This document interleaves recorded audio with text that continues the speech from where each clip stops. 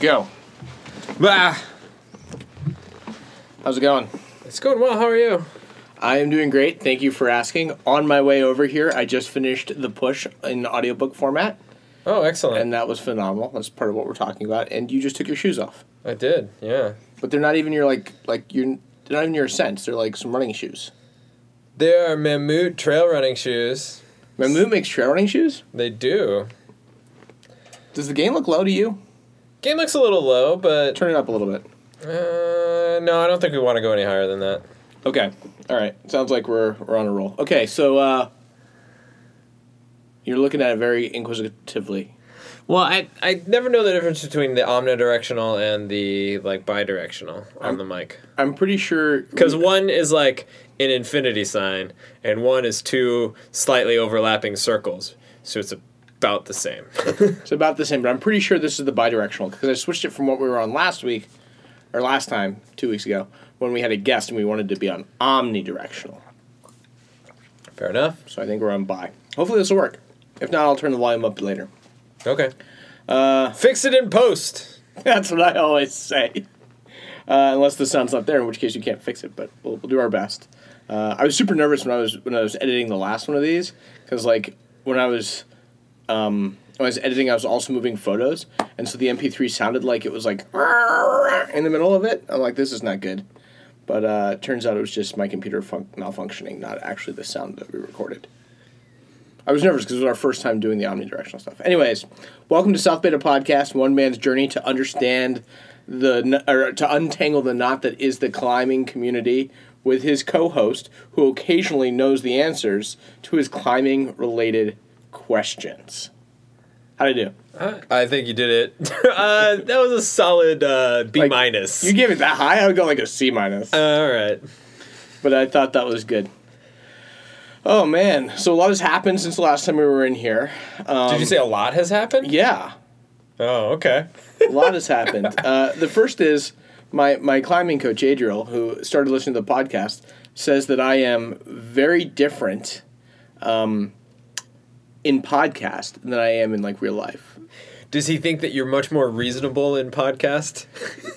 He thinks in podcast that I'm really self-deprecating, and that in real life I'm not. I'm a little bit more confident and knowledgeable. I think that's the way that he put it. That's possible.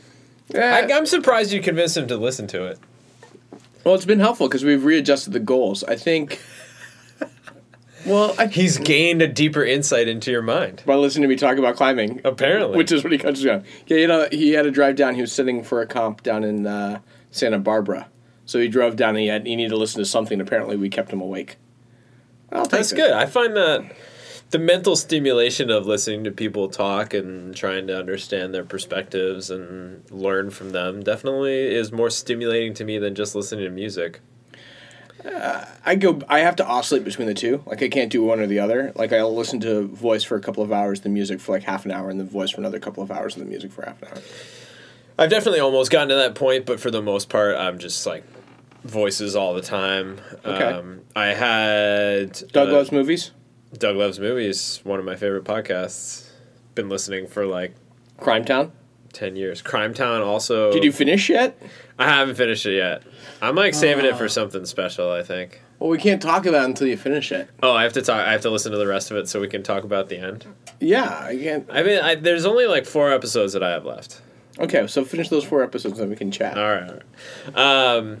Well, I think are you driving next week? Nope. Okay, well then maybe you will not have the time to drive or to listen to it on your traveling.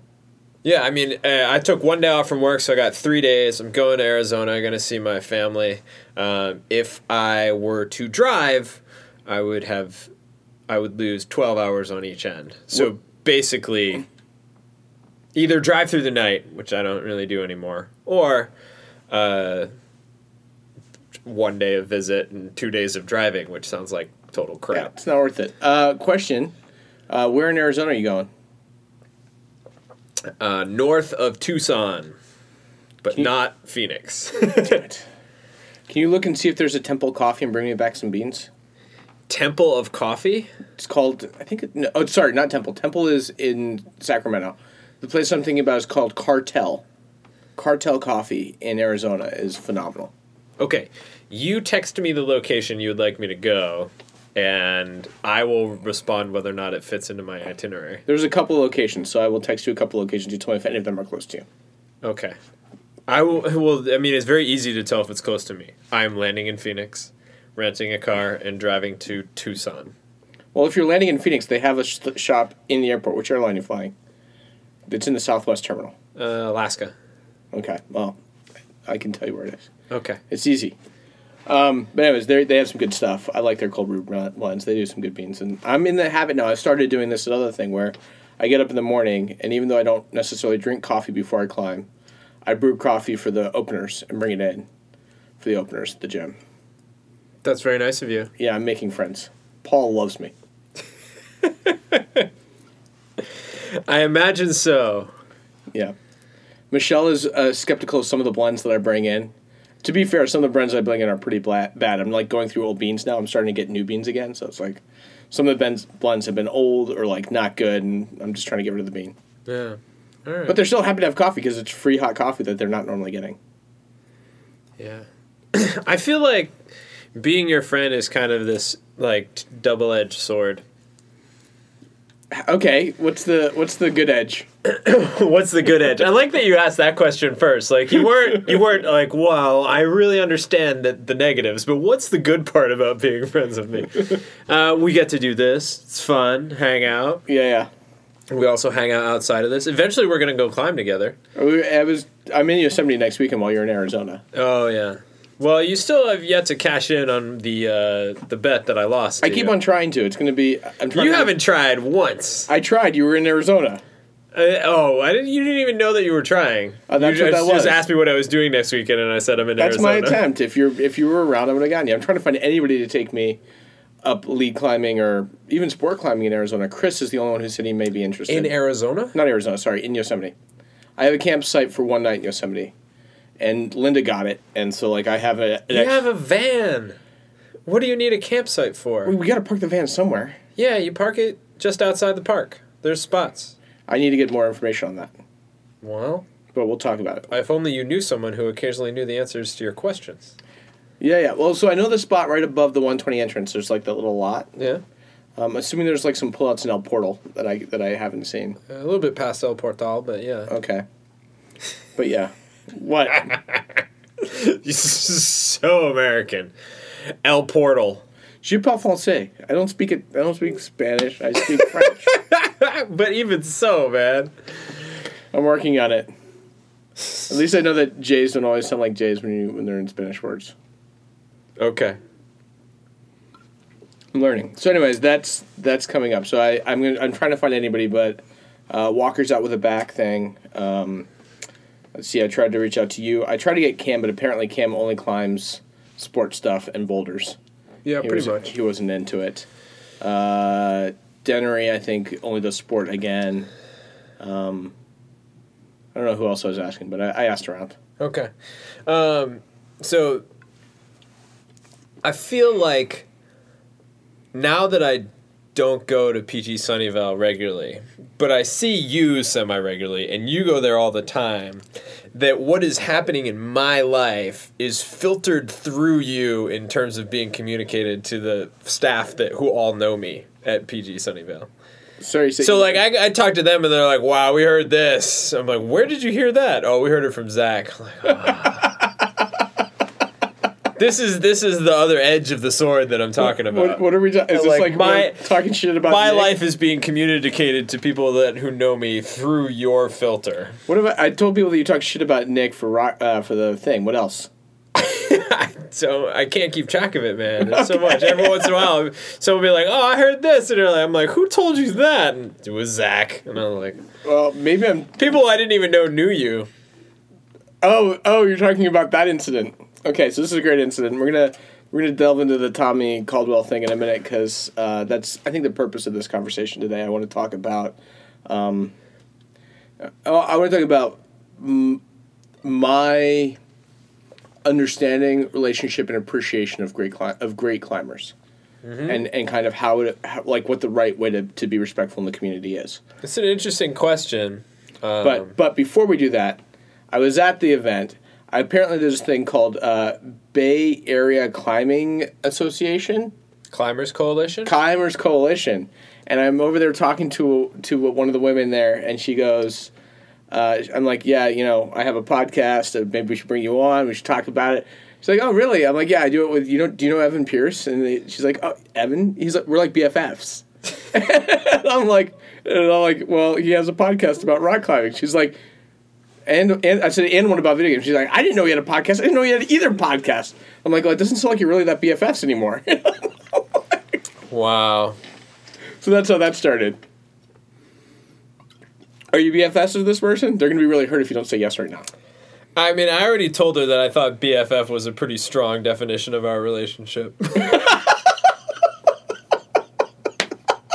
required a knee slap. Apparently so. But that was pretty funny. Yeah, I also called when I was leaving the gym to try and talk to you, but your staff is very good about not directing me to you anymore. They learn, yeah. They've learned very well. Because they all know. I walked out there and told them that if that creep calls, he has my cell phone. Don't transfer him to me. He's just being a weirdo. I don't know if is weirdo the right word? Because that's kind of hurtful. Pest. Pest is a better word. I think pest is a much better word. Like, I'm wholeheartly in on the pest side of things. Weirdo is, like, mean, but, like, I'm definitely trying to be a pest. Yeah, there we go. All right. I kind of thought weirdo was the less offensive. No. Weirdo's way more offensive than pest. Pest is, like, the one that bothers me. Weirdo's like, yeah, I agree with that one. He's not disturbed. He's relatively normal, but obnoxious. Yeah, I know. That definitely fits me. Okay. I'm happy with that. I'm happy with that definition and representation. But yeah, I did that the other week, too, to try and talk to Kyle. Kyle was very smart and redirected me to email. Okay. I called and said, can I speak to Kyle? Or actually, I said, can I speak to Nick? And they said, no, Nick's not in, but Kyle is. I'm like, oh, can I speak to Kyle? They're like, who is this? And I'm like, it's Zach. He's like, what is this regarding? Acro yoga? Kyle tells him to get back on the phone. Kyle says he's pretty busy. Would you mind sending him an email? I'm like, okay. But I didn't know what his email was. So I hung up, and then I realized I had to ask him next time I was in there. And I got it. Currently, it's K. Hernandez at Planet Granite. That is correct. I just gave out Kyle's email address. Everybody send Kyle a nice note. He's awesome. He's very nice. He's very friendly. He gives me much less of a hard time than you used to. So far. I think that he's just known you for less time. But I think he'll figure it out. I think he's slowly learning. Like, again, with that, like, email me, don't talk to me type thing. But yeah. And then I sent him a really formal email about acro yoga, which was pretty funny. Anyways, delving into the... I feel like it's really easy to be funny in emails because your audience is only one... It's two people. It's yourself and one other person. You don't really have to make your jokes universal. Yeah, but I let other people read my email, so it's not really me and just one other person. Especially when I send them to either Nick, Kyle, or you. All right. When I send them to Nick, Kyle, or you... You've never sent me an email. At least not in my new position. No, I don't think in your new position. I don't bother people in Belmont all that much. Yeah. You're not here. Well, so my friend Amy was going to climb with me today, but she is potty training her kid and was too busy and needed sleep. So if she had said, I asked her if she wanted to climb tomorrow instead of today, she said yes. But if she'd said no, I would have come up to Belmont and annoyed you today. Oh, okay. Speaking of which, are you working on the Planet Granite challenge coins that I've asked for? No. Okay, we should definitely talk about that later. We will not. I feel like we will talk about it if I bring it up, and you may ignore it. But if I ignore it, are we really talking about it? It happened while the two of us were there. It's talking about it. Okay, moving on. So the thing that I wanted to bring up this week, and this is something we actually started talking about this over text message today. I knew that Tommy Caldwell was coming to Planet Granite this week, and so I downloaded his book on Audible like last week or as soon as it came out. And I've been going through it and I've been listening to it, and it was a really powerful book. Like, I highly recommend it. It's called The Push, and it's really, I expected it to be a little bit more about climbing. It's a really emotional book. I teared up a bunch of times while driving. There's some really emotional parts in the book. I highly recommend it, either whether you read it or listen to it on tape. But I think in retrospect, after going to the event and hearing him read some sections, I think it would have been better if he read it. Somebody else read it for him, like they had somebody narrate it. And his voice is better than the guy who narrates it, in my opinion, for the words that are coming out. But I still really enjoyed the book. Cool. Well, I mean, if it's not about climbing as much, what is it about? So it's about him and his life and how he got to where he is. And it's actually, as a climber, you know that there's inner dialogue going on while you're climbing. There's dialogue in your head. I need to make this move. I need to place this foot. I need to zone out other things. Before you get on the wall, there's thoughts that you're having. It's much more about those thoughts and the thoughts about life than it is about the actual climbing. And it's about the realizations that one has while they're putting themselves through these physical endeavors. It's really very powerful. So he talks about Kyrgyzstan when he got kidnapped, when he was there climbing. He talks about his first marriage. Mm-hmm. He talks about separating from his wife. He talks about accepting the product of the Dawn Wall. He talks about doing the Dawn Wall. He talks about his relationship with his climbing partners. It's clear to me. I mean, I come up with several questions. My first question of which being, at one point his current wife, says that she won't marry anybody who's not Christian, and he says that he's gone to church and he's meeting with a pastor, and the pastor married them, but he never really said whether or not he's Christian, and so I'm kind of curious about that. It's a very personal question, but he opened it with the door of the book and didn't actually tell me whether or not the answer was there. Mm-hmm. And then the other thing is he kind of alludes to his relationship with, I'm going to get his name wrong, Kevin Jorgensen. Yeah. He alludes to the relationship and talks about their relationship, and he talks about how conflicting that relationship was in terms of Kevin being younger, Kevin being, a lot more into the business side, and him being more into the pure. It's hard to use the word spiritual, but like old school version of the climbing world. I never really get to the end of where I feel like I fully understand the dynamic of their relationship, and that's not really giving anything away. You need to read the book, but I have questions about that. I'd like to know more. Well, I mean, you're talking about a really deep, complex relationship. You're talking about people that are spending, going up on the wall for, months at a time, yeah. Well, I mean, they're not up there for months at a time. Well, but they may be up there for like 9-10 days at a time. Yeah. And, they are pushing their very limits and feeling very intense drive. I mean, they both are obviously super driven athletes. Yeah. And they both have, are trying to achieve something. And so there's, they're going through these very high levels of accomplishment and the very sense of frustration and not being able to complete something that is doable. And they're also exploratory, and there's there's both companionship in the actual physical activities that you're going through, but then also in terms of working together to solve problems and to find a solution that works for both parties. Yeah. So, I mean, that's a lot of what this is. They need to figure out how to do the moves on all these pitches, and they're going to do it together. And it's not just Kevin that's working on it. It's Tommy as well. And so something that Tommy might find easy, maybe Kevin finds difficult. Yeah. So there's a lot that you're going through, and you obviously are forming this sort of intense relationship. And I think that sometimes the mere act of what you're doing just sort of burns away the other differences you might have. Yeah, but I think I was just gonna say that you're oh, I don't think it fully explains you don't fully understand the dynamic of that relationship. And I think that given that relationship was burned into existence and really formed and forged 2,000 feet off the ground, trying to climb some of the most difficult free trad pitches around. Yeah. Is really going to, it's almost no one else is going to understand that dynamic. Even if you try to explain it, you're not going to fully understand it. Yeah, I get that. I still have. I would love to hear his side. Like, I'd love to hear Kevin's side of the story as well. Like, I'd like to hear what he thinks, because there's a lot of times where Tommy's talking about, you know, his emotion towards Kevin and how he's really trying to help Kevin and how he doesn't know how to connect with him. And so I would be interested to hear how Kevin felt about that. Like, I wonder if he felt like that, you know, he felt connected, or he, you know, whatever it may be. I think there's something to be said for that. Anyways, great book. Lots more than what I can say in our podcast. Highly recommend that you find a way to listen to it.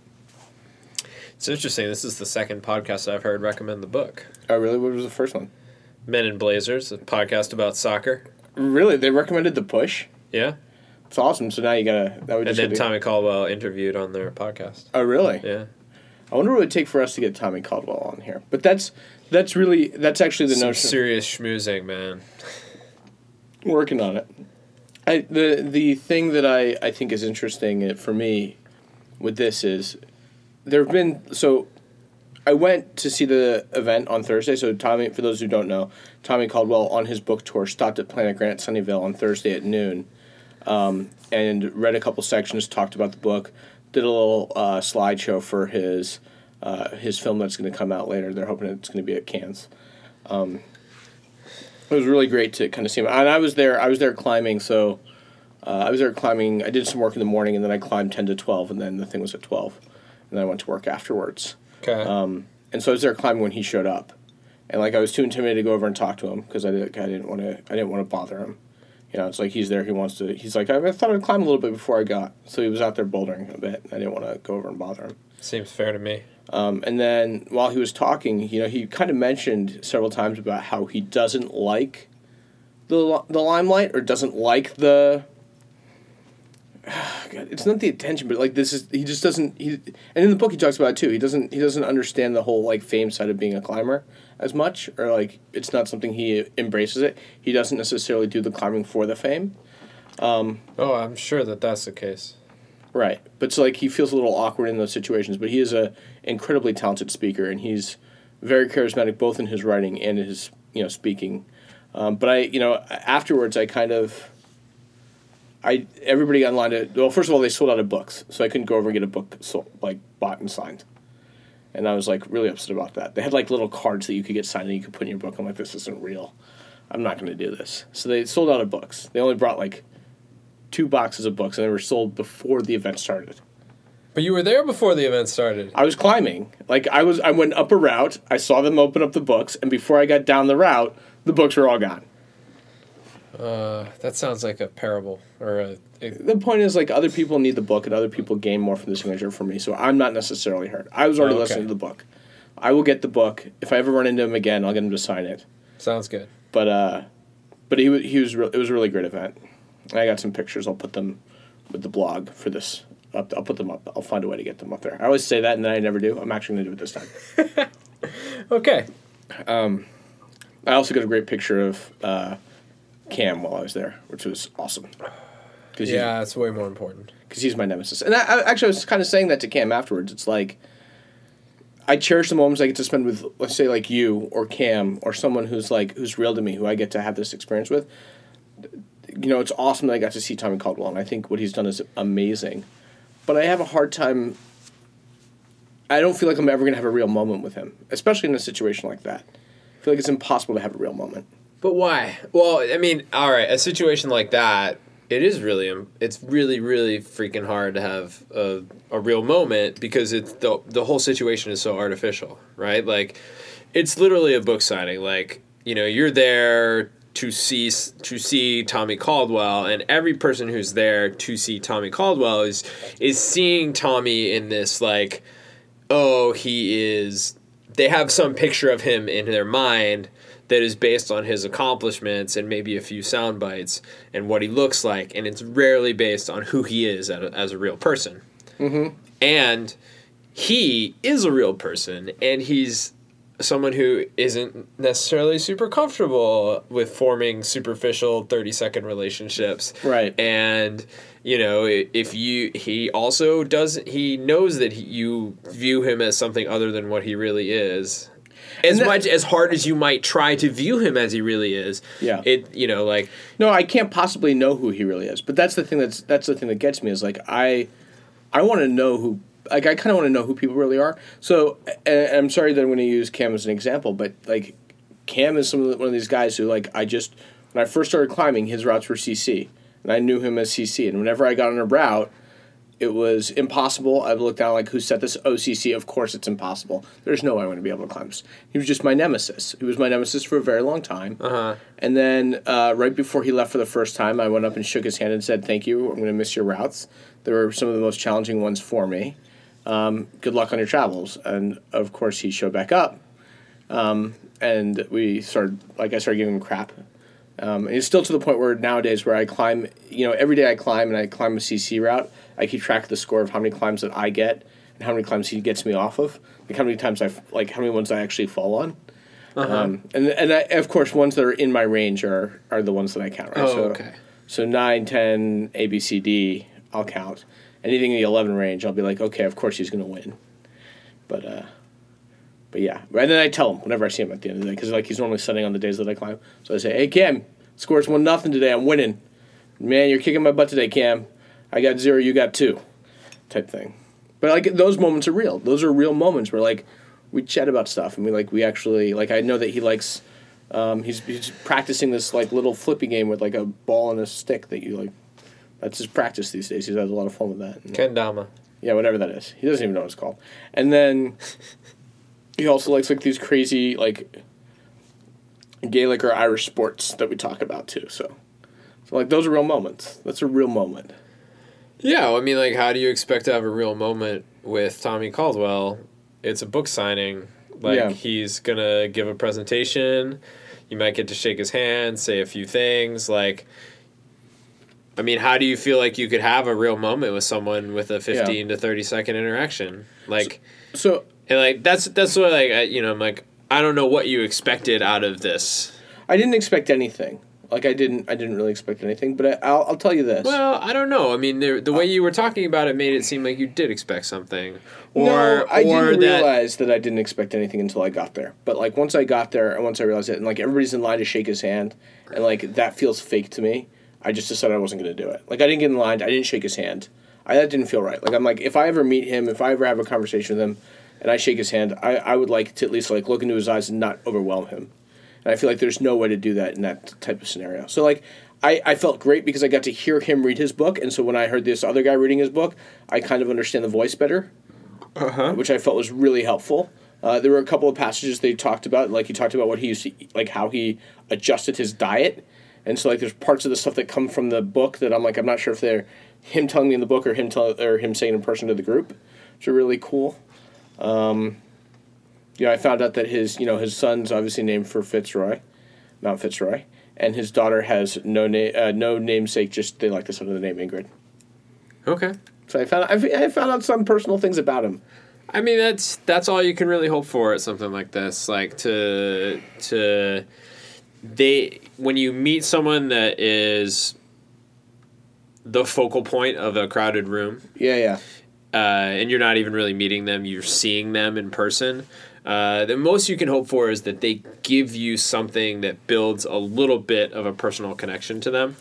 Because you can't create... I mean, like, maybe 1 or 2 people there can build a personal connection with them. Right. But usually that's with somebody who is, a part of something larger that already has a connection to that person, right? Yeah. So if you're part of the organization, or if you have, like the Bay Area Climbers Coalition, like they can introduce themselves like, oh, hey, we're the part of this organization. He's like, oh, I've heard of the work that you do, blah, blah, blah. And then you have that a little bit stronger connection. You get that time to build the connection, or you have a starting point. Whereas like you or I walk up to Tommy Caldwell and we're like, hey, I'm so-and-so, I also climb. Yeah. And I climb grades that are like 17 grades lower than what you climb, only in the gym. I've seen El Cap too, like. Pretty much. I mean, those things like you don't have a starting point that gets you anywhere in such a short period of time, and there's just so many people that even if he wanted to, he couldn't do it. So That's the thing that he was saying in person. He said, 2 weeks after he was done, finishing El Cap, 80-year-old women would come up to him and talk to him about how inspirational his climb was. He's like, that's kind of not the market that we thought we had. And I thought that was interesting. But did it seem like he appreciated that? Yeah, it seemed like he did. Yeah. So he appreciate, and I don't think he doesn't appreciate it. That's the whole thing. I don't think he doesn't appreciate it, but I think if there's a line of people, waiting to shake his hand, I don't think one more person in line is going to change his appreciation level for the event. And, listen,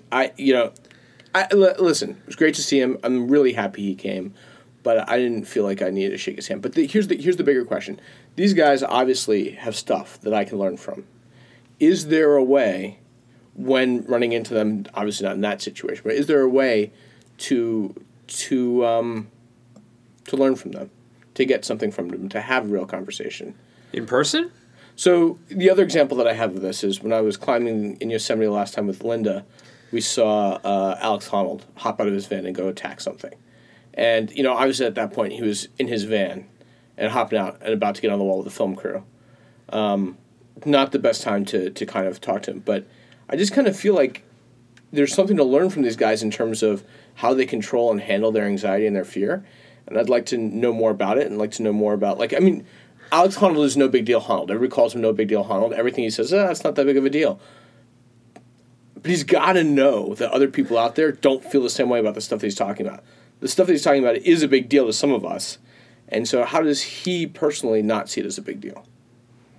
Well, so for one, is that these guys they're just climbers. They're regular people, honestly. Like, for the most part, climbers, when you get somebody who is, famous for acting or something that, they went into that hoping for fame, right? Yeah. Yes, they're interested in the craft, but also, you were hoping to strike a resonance and have a lot of people really like what you're doing, right? When you're a climber, that is not your goal. Tommy Caldwell didn't start on the Dawn Wall project because he thought, you know what, if I do this, a ton of people will really, really like me and admire what I did. Right. He got on it, and then you can correct me if I'm wrong, because I actually haven't read his book, but I'm 98% confident he got on it because he was looking for the next thing for him that he wanted to accomplish. He got on it, according to the book, he got on it because he was going through a really tough time with his divorce. And this was a massive project that he didn't think he could do. And that's the thing for him, right? Yeah. He didn't go into it looking for all that stuff. So when climbers sort of achieve that level of fame, it's generally not because that's what they were aiming for. Yeah. It's generally because they just achieved at a super high level. And that, the people that achieve at a super high level aren't necessarily the best people to, give a slideshow or be a public speaker. I'm not saying that those crowds don't overlap, but, you weren't, you didn't build your life around being in front of people and being adored and having people admire what you do.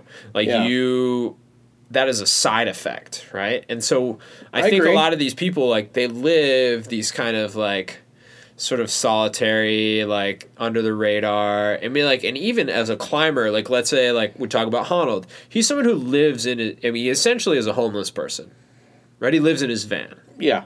Not anymore, but he went through maybe 10 years where he was essentially a homeless person.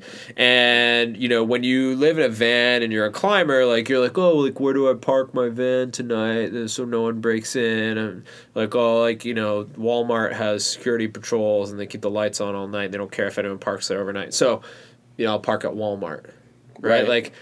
That's the kind of people who we're now talking about as being famous people that we're trying to interact with, who are being interviewed on television and stuff, and so there's a great if you're looking at Alex Honnold, who's living in his van, he mostly if he sees you at the crag, he's happy to talk with you. He's a pretty nice guy, but he mostly does not want a bunch of people coming up to him and asking for autographs. Honestly, just wants to chill. I'm not saying I want his autograph. I'm saying that there's something to be said for understanding this person better, and I want to understand this person better than what I can get from either, like, because a book is one-sided. A book is him telling me, right? And then, like, TV interviews are always overly manufactured. I'm looking to find ways to and maybe I can't do it with everybody, because if everybody tried to do it with every famous climber, like, no famous climber would have any time for their life at all. But I'm looking for a way to kind of meet some of these people and maybe have a couple of conversations with them. And they don't need to be long conversations, but like 20-minute conversations about, like... But I'm curious as to why you think you need to approach a climber of that level to gain that knowledge. Like, so you're talking like, no. You're like, oh, like, well, why is this thing not a big deal to you when it's a big deal to other people? Whereas you can look at me, yeah, who you know well, and I do a lot of things that people are like, holy crap, like, you did what? And I'm like, oh, I didn't think it was a big deal. Right? And I was saying, like, it's the same thing. It's just at a different level. Like, and I'm not saying that I'm anything like Alex Honnold, but, like, I have done plenty of things where people are like, damn, that's crazy. How would you do that? Yeah, and I'm not saying that, like, those people who said that are, like, accomplished rock climbers, but at the same time, like, no. The things that you want to know from these people, you can find from other people who you have a connection with already. I'm beginning to realize that. I mean, I think, yes, I'm beginning to, and I'm sorry that I haven't appreciated this relationship as much as I should have. That's not what I'm talking about. but like when we had Bridget in last week, or 2 weeks ago, and we had that conversation with her, that was some really powerful shit. Like, that was some really impressive stuff that we got to talk through. And it's definitely stuff with fear. And, like, I climbed this week when she was there, and she was super motivational to me and helped me do this. I was doing this 11 A-B jug haul on lead. First of all, Adriel has realized that, like, for me, leading is what I love. Like, it is more badass. I feel better doing it. I love to lead. So, thankfully, he's putting me back on that, which is, like, I'm really excited about. And I probably could have just asked because, you know, I'm his client. He's my coach. But... But, you know, like, he listened to the podcast and realized that that's really what I like. But, yeah, I was climbing this 11A jug haul, which is really like a 10B. But Bridget was really cheering me on, and that was really great. Bridget and Joey. And Joey, they were both giving me, you know, tips. I was going through, it's like, as soon as I get to a clip, I take a really deep breath before I move to the next one. And I tried that the next time through, and it really helped. Yeah, I mean...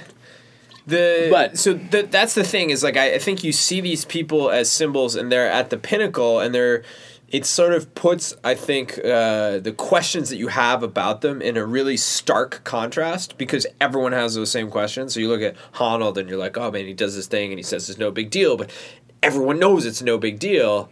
But you can find plenty of people around you that do things that you're like, wow, that's crazy, and they're like, oh, it's no big deal, and you can find out from them the same things that you would find out from him. Yeah.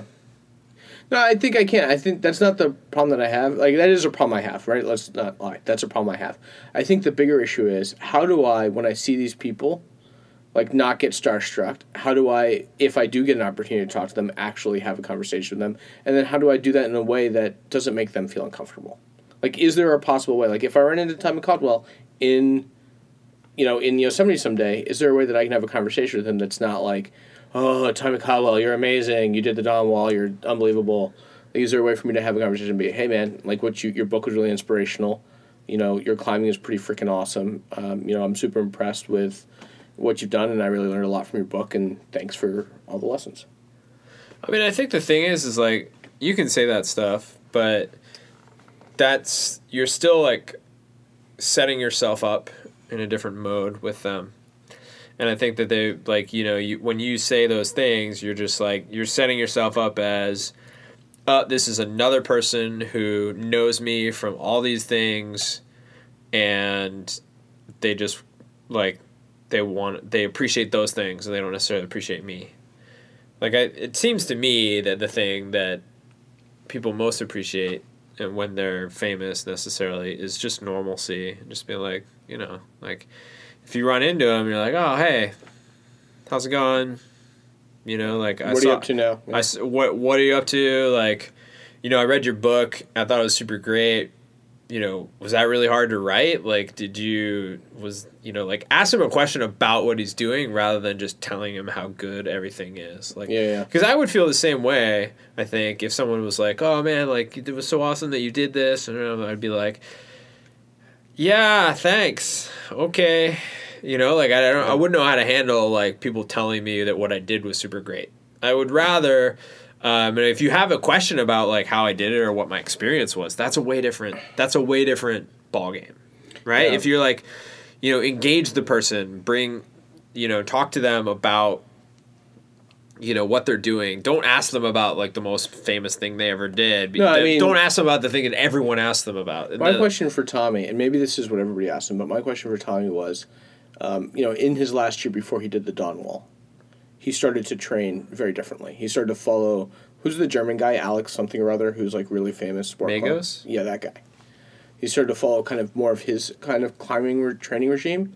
And I'd like to know more about kind of what that is and how, like, is there a reasonable way to adapt that to someone who can't spend 8 hours a day training for climbing?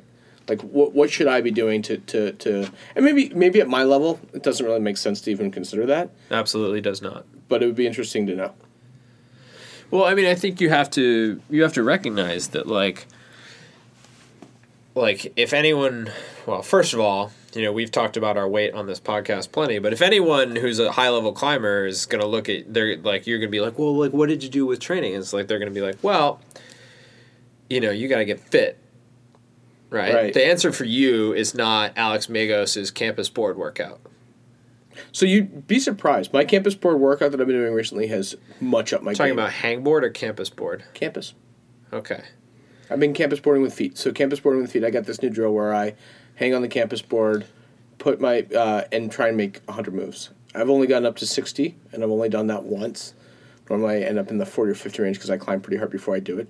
But my finger strength has grown significantly in the past 3 weeks, and it's like stuff that used to be impossible. It's like no longer an issue. Well, that's obvious, right? Like, if you get finger strength, it will help, right? But well, I mean, I guess I didn't realize how much I was hurting for lack of it. Like, that's one of those things where it's like, Adriel put me on this thing. I'm not sure we knew that how much of a difference it would give me. Yeah, but it's up my confidence level. I mean, I don't want to put out there that like training can't help you. Right. It certainly can. That's not my suggestion. Okay, what are you saying then? But like when you're talking about like, oh well, what is it like going into like high level training? Like in the end, you can't overstress your fingers and your tendons, and your fingers and tendons can only get so strong. Right. If you're talking endurance, like I would look at myself and I'm like, well, I need to like lose a little bit of weight. And I do. I could be lighter. If I want to climb harder, being lighter is going to help me. And yeah, training finger strength and campus board can help me too. Right. But like, I still, like it's relative gains, right? Like, yeah. I read there was an article in a cycling magazine recently. It was like, this secret tip will help you climb hills 33% faster, and it was like lose 5 pounds. As someone who cycles, that's awesome. And it's like that's legit, obvious. Right? Like, I mean, it's just like how much effort, 5 pounds can go to 30%. Wow, that's huge. How much wattage does it take to go up a hill? And like, like you talk about bikes, and they're like, I was like, I got this really nice light bike, and I went from a 21-pound bike to a 16-pound bike. It's amazing. It's like, well, you could accomplish the same thing by like. You could accomplish more by dropping 10 pounds of your own weight. Like the only time that you as a cyclist really need to be like, well, I need to shave 5 pounds off my bike is if you can't lose 5 pounds off your body and still be a performance athlete. As someone who just bought a heavier bike, like, yeah, I completely agree with that. Yeah. So, there's degrees, right? It's like obviously having stronger fingers is going to help you, but being 30 pounds lighter would make a huge, like, the difference in, how much stronger you're going to feel on the wall with one compared to the other is crazy. Like, you can do your campus board workout over and over and over again, and, like, you'll have really incredibly strong fingers, but then, if you lose 30 pounds, you're going to be crushing, and you're going to be like, this is unbelievable. You're going to Yeah. be like total mind blowing. You'll be climbing 512 in a week, and you'll be like, what just happened? Yeah. I got we're getting on time, which is good. I have a couple of questions to ask. All right. That are slightly off this topic, and we can We can wrap up this topic. I mean, I think. Well, I've got here's my question. Okay, is it on topic? It's semi-related. This is like what I'm talking to Adriel about. Adriel asked me the other week. He, very insightful man. And by the way, fantastic coach. If anybody needs coaching, I can't recommend him enough. I think he works out of both Belmont and Sunnyvale. If you He need has coaching. been doing some private lessons in Belmont. Yeah. So if you need somebody, he's setter AR. I think he's now sitting 1 day a week, which is awesome. But he's been there a while, and he's really good at kind of like looking at what a person needs and adjusting. But the thing that he asked me is like, what are your personal goals? And I have some silly ones, which is I'd like to look better. Like I'd like to lose the weight so that I can feel better about the way that I look. Uh-huh. I think that's part of it. I think another really important goal for me is I want to climb more with my friends. I want to be able to, when they go outdoors, not be intimidated by the stuff that they get on.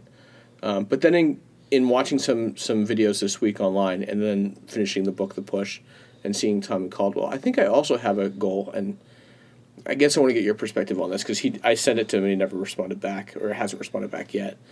I'd like to do a big wall. And I don't mean climb. I don't need to climb. I could aid climb it. I could rappel down a big wall. Like I just wanted to try and feel that exposure once. Is that crazy? Well, no. Is that hard? I mean, it's hard work. Okay. I think like doing big wall climbing is more about getting your systems dialed and stuff like that, and working, like working hard. Everyone will love hauling with you because you kind of use your body weight to haul. Okay. So I've got giant body weight, so that's gonna help. Yeah. It kind of reminds me, there was a forum I was poking around on. This was like probably a number of years ago, and somebody posted up a picture, and it was kind of a big dude aiding up a wall, and he was like, "Yep, on the 5th pitch of the south there," or something like that. And someone's response was like, "Oh man, you can be fat and still aid climb." I just ordered 2 pizzas and a rack and a portaledge. And aid climbing is hard work, but as long as you stick to it, like there's the fitness required is totally different than climbing. I mean, than free climbing. Speaking of this, yes, I totally think you can do a big wall, and you got a lot to learn technically before you do it, unless you hire somebody to just like take you up it, which I think is a much less rewarding experience, and you should not do. You should learn the shit you need to learn, and you should do it. I mean, I'd like to learn. Do you think it's something I can do in a year? Yes. Okay. You got to be motivated, though. I got to figure out what that. Let's talk. Maybe we should talk here, but let's save some time for talking about like what the planning for that is. Maybe that's a whole nother episode. Sure, I'm not the best one to talk about that. Who would probably be good? Get somebody who's actually done some big wall climbing. Do you when we assume big wall climbing, are we talking like you need to spend a night on the wall type climbing? Isn't that what you want? Not necessarily. I just want I want to feel the exposure. All right. Well, let's talk about it because now I'm not quite as sure what you want. Okay. Someday I'd like to spend a night on the wall eventually. Yeah, me too. But I'm not there yet, and that's not what I'm thinking. I'm thinking, I really like so the other week I was at the staff competition. I got up and I was taking pictures of people. Yeah. And that was a lot of fun. Uh-huh. And that was a different perspective. I'd like to see if I can get some different perspectives for some photographs. And so I think getting up the wall anyway, cheating, French freeing, I don't care to get there, rappelling down from the top, doesn't matter to me as long as I kind of want the experience. Okay. Which is like the exposure. That's step 1. Step 2 is big wall climbing with a portaledge. But step 1 is like just getting some exposure somehow. Okay. But yeah, we can talk about that. I think this was an interesting thing. There was in the push, there was an overlap. There was a guy, I can't remember his last name, guy named Cooper. He mentioned this guy named Cooper. Oh yeah, I know Cooper. Who used to be like an offensive lineman for Stanford or something like that. who I think used to climb with John Guy. Yeah, I've belayed Cooper.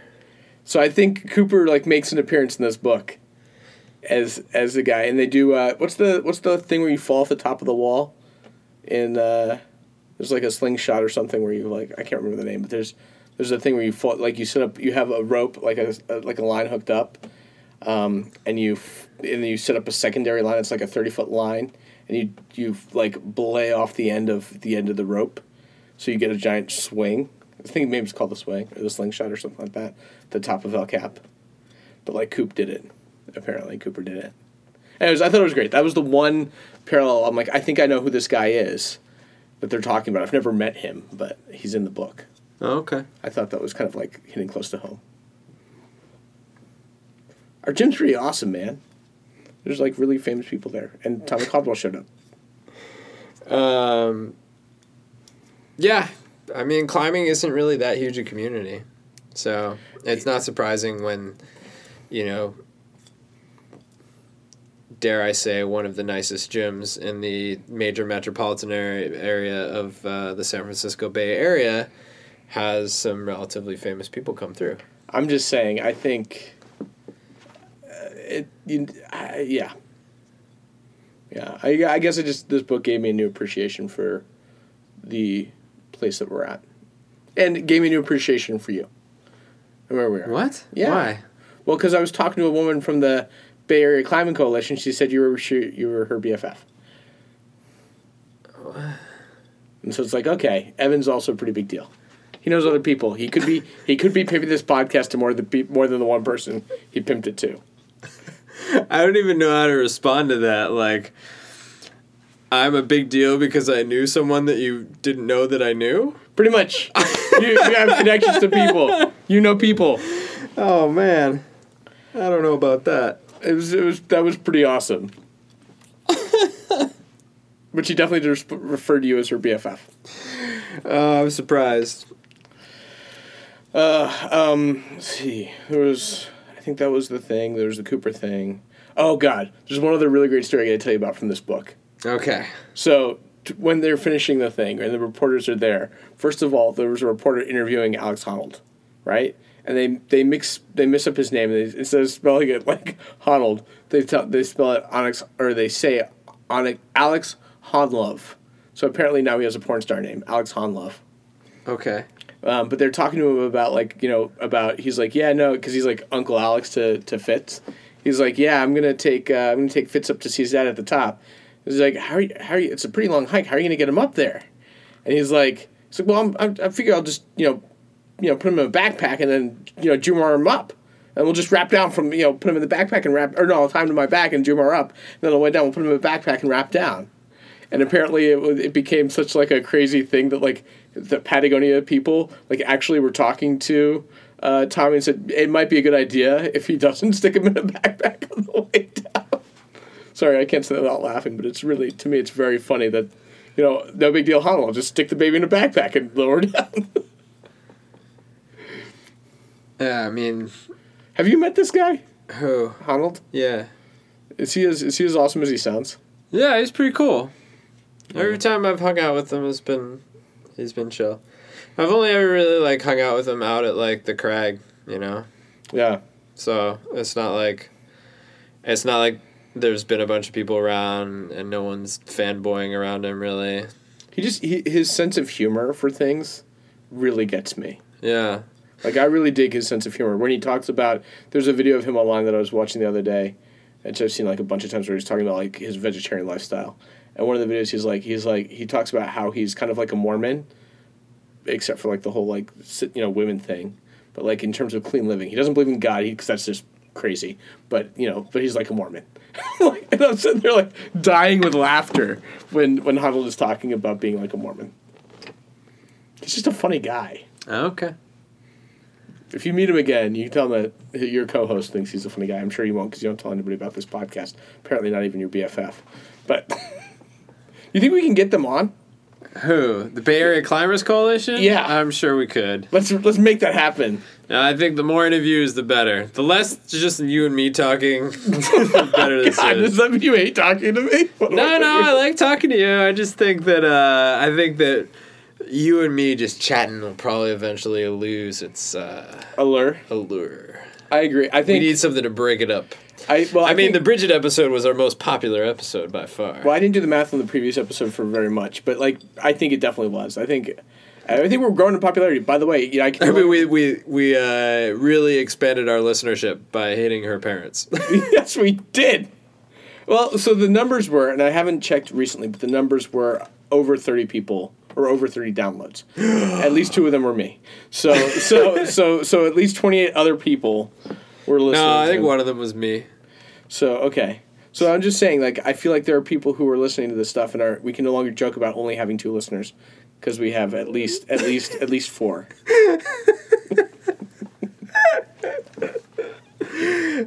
Yeah, all right. Okay. So my last question. So I'm going to Yosemite next week. I don't have anybody to climb with. I don't feel like bouldering. Get a good hike recommendation? Like, what would you do? It's kind of tough at this time of year. Can I hike? How much of a hike do you want to do? Can I hike to the top of El Cap? You can, yeah. I don't know if it's like the trails are clear. There might still be some snow up there. I can handle a bit of snow. Didn't you bring snowshoes? I don't know.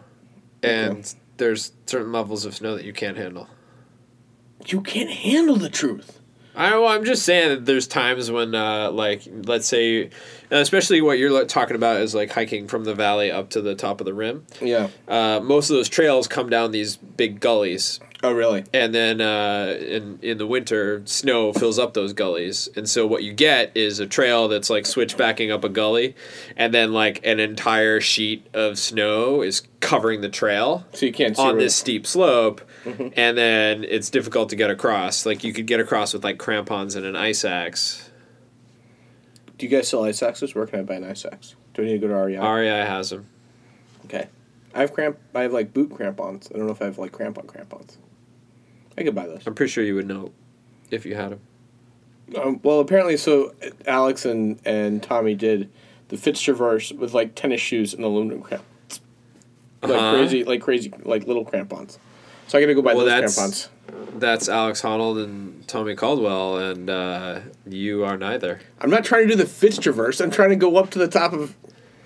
Okay, so what about Cloud Dress? Can I do the Cloud Dress hike? Almost certainly not. Okay. They did open up Half Dome this weekend, if that matters. Okay, so maybe you could get to Clouds Rest. Okay. I'd probably say that's probably more likely. Okay. I don't know. So Clouds Rest is at almost 10,000 feet. Yeah. I mean, I'm looking. If I'm not going to climb, I want something audacious to hike. Like I don't want to do the generic climb to, like I've done the Vernal Falls thing. I've done John Muir a couple of times. I've done Glacier Point, but Glacier Point's not going to be open, so there's like no point in doing that. The road to Glacier Point's open. Oh, really? I mean, if you're talking the 4-mile trail up to Glacier Point. Yeah. I actually would recommend just going up Vernal and Nevada Falls and then just going as far up Merced River Canyon as you can. Okay. Like, it's really pretty back there.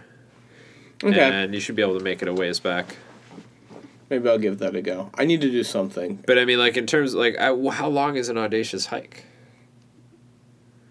At least 6 hours. So, I mean, like, just getting to Little Yosemite Valley and looking at the backside of Half Dome is going to be a 6-hour round trip.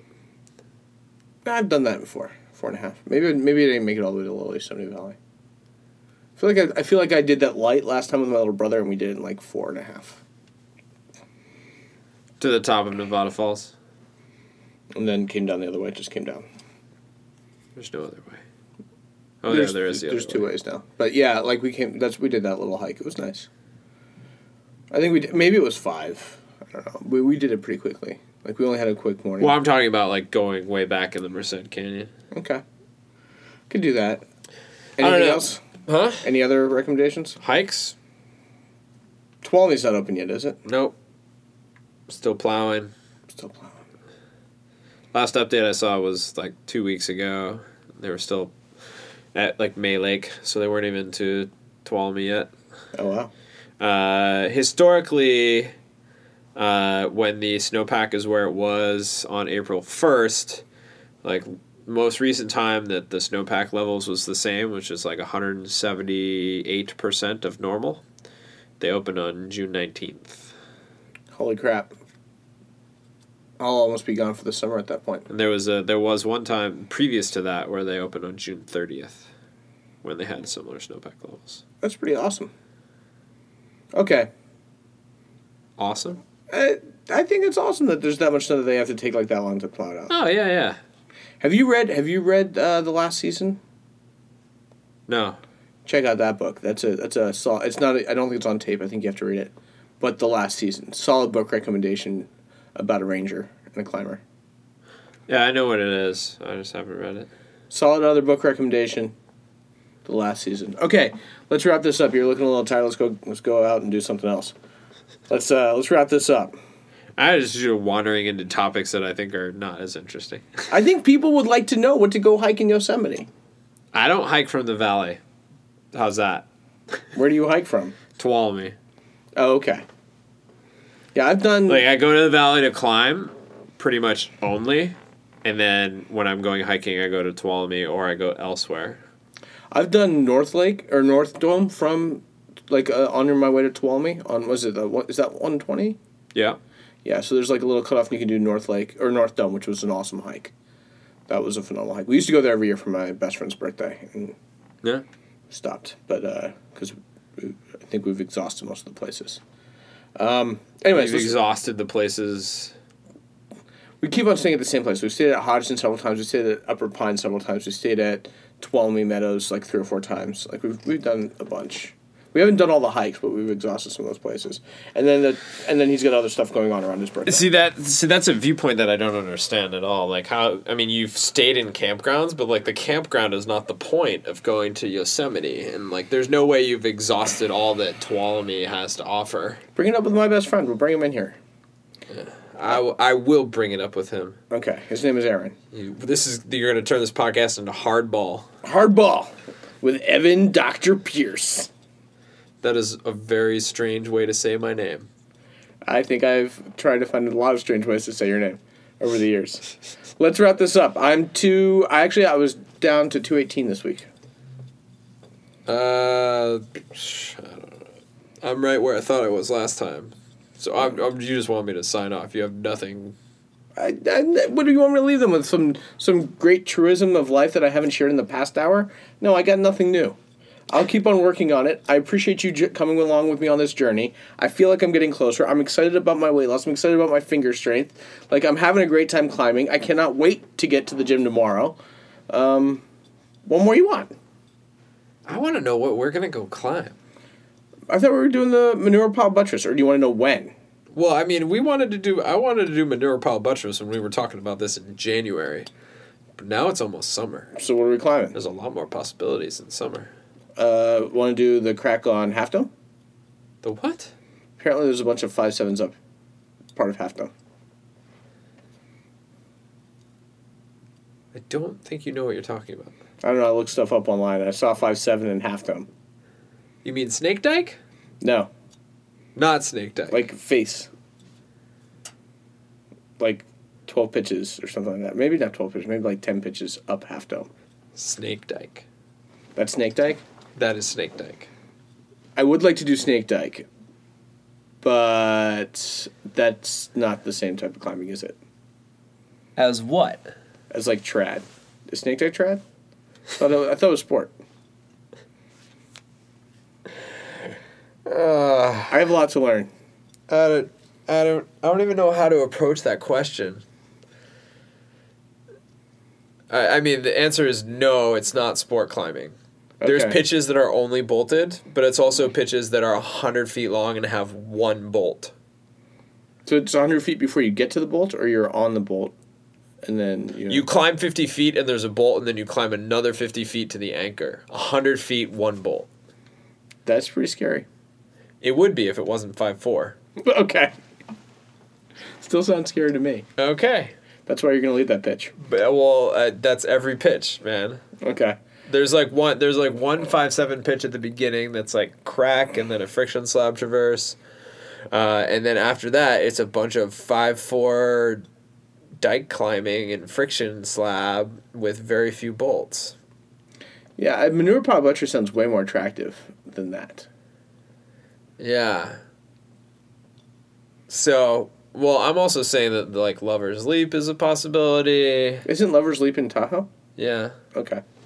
And then when Tuolumne's clear, there's a lot of possibilities up there. And honestly, we're looking at not climbing until middle of June. Anyways. We have to climb in the middle of June, or it won't be until July because I'm out. Sorry, till the middle of August because I'm out in July. July, I'm gone. You should come to Rhode Island and hang out with me in your former digs. You're always gone, and I'm not coming to Rhode Island. You're gonna miss out on the sailing season. I am definitely going to miss out on the sailing season. Nothing sounds more boring to me than sailing. You don't like sailing? No, not particularly. Oh my god, I can't wait to go. I'm gonna go like I every don't day. sail, so to me, it's just sitting on a boat. You could learn to sail. I can teach you to sail. Yeah, I don't want to. All right, let's wrap this up.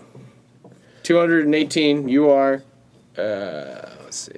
What does that put us at? 398 pounds of rock climbing power? That's phenomenal that you are like less than 180 pounds. You're doing great. I'm really proud of you. Right at 180. Oh, okay. So, 300. I might be less than 180 after my morning poop. Doesn't that always feel great? 398 pounds of rock climbing, prowess and power. Awesome. Prowess? I like using that word. Rock jocks for life, baby. All right, sorry. Oh, dear. We're out. Oh, dear.